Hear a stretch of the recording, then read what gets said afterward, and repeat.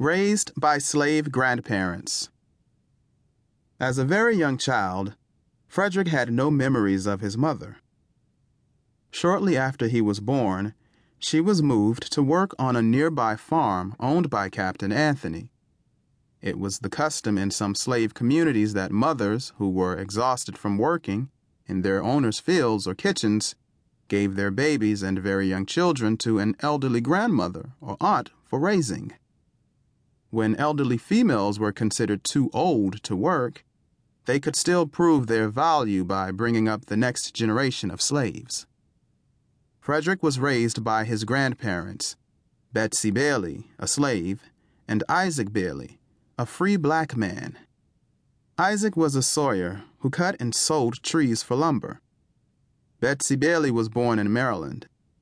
It is believed that Betsy's grandparents were Africans who were taken to work as slaves on British plantations in the Caribbean islands. Many of these slaves were brought to Maryland and sold there at auctions to tobacco farmers. Grandmother Betsy Bailey had 5 daughters who worked on farms away from the cabin.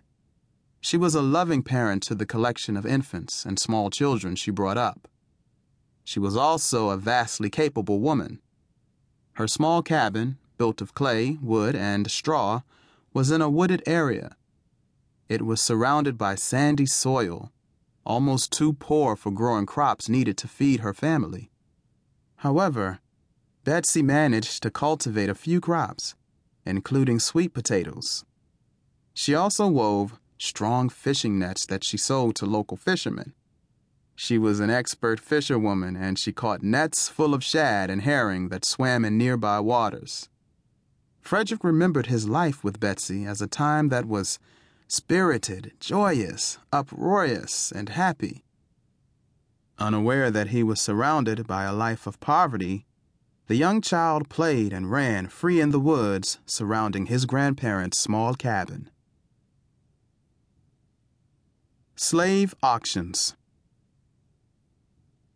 A great fear of every black person held in slavery was to be auctioned or sold off at a slave market. Slaves were considered to be property like livestock or pieces of furniture.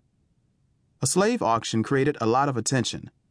White buyers and curious people crowded the marketplace as auctioneers described the health, physical strengths, and talents of each person brought forward to be sold.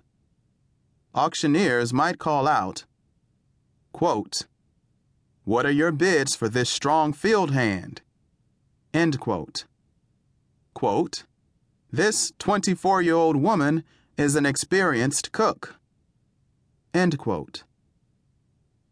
A few individuals or hundreds of people, including entire families, could be put up for sale at a time. The largest slave auction in the United States took place in March 1857 at a racetrack in Savannah, Georgia, where 429 men, women, and children were auctioned off in 2 days. One family, a mother and her 5 children, was sold for $6,180, about $12,916 by today's standards. Husbands and wives could be taken from their families, sold, and sent to the farm of another slave owner miles away or even in another state. Parents and children, sisters and brothers, were pulled from one another's arms at auction time. People were separated from their loved ones forever. It is no wonder that slave auctions were called the weeping time. Chapter 2. A Child Slave at White House. Auntie Caddy meant to starve the life out of me. One very warm morning in August 1824, Betsy Bailey left her cabin with 6-year-old Frederick firmly in hand. The old woman and little boy walked a southwest route that took them past wild meadows and fields cultivated for crops. They walked through forests that cooled them on that hot day. At times, Frederick glanced into the dark woods and thought he saw the eyes and teeth and legs of large animals that would eat him. only to find that they were faded logs and broken tree limbs.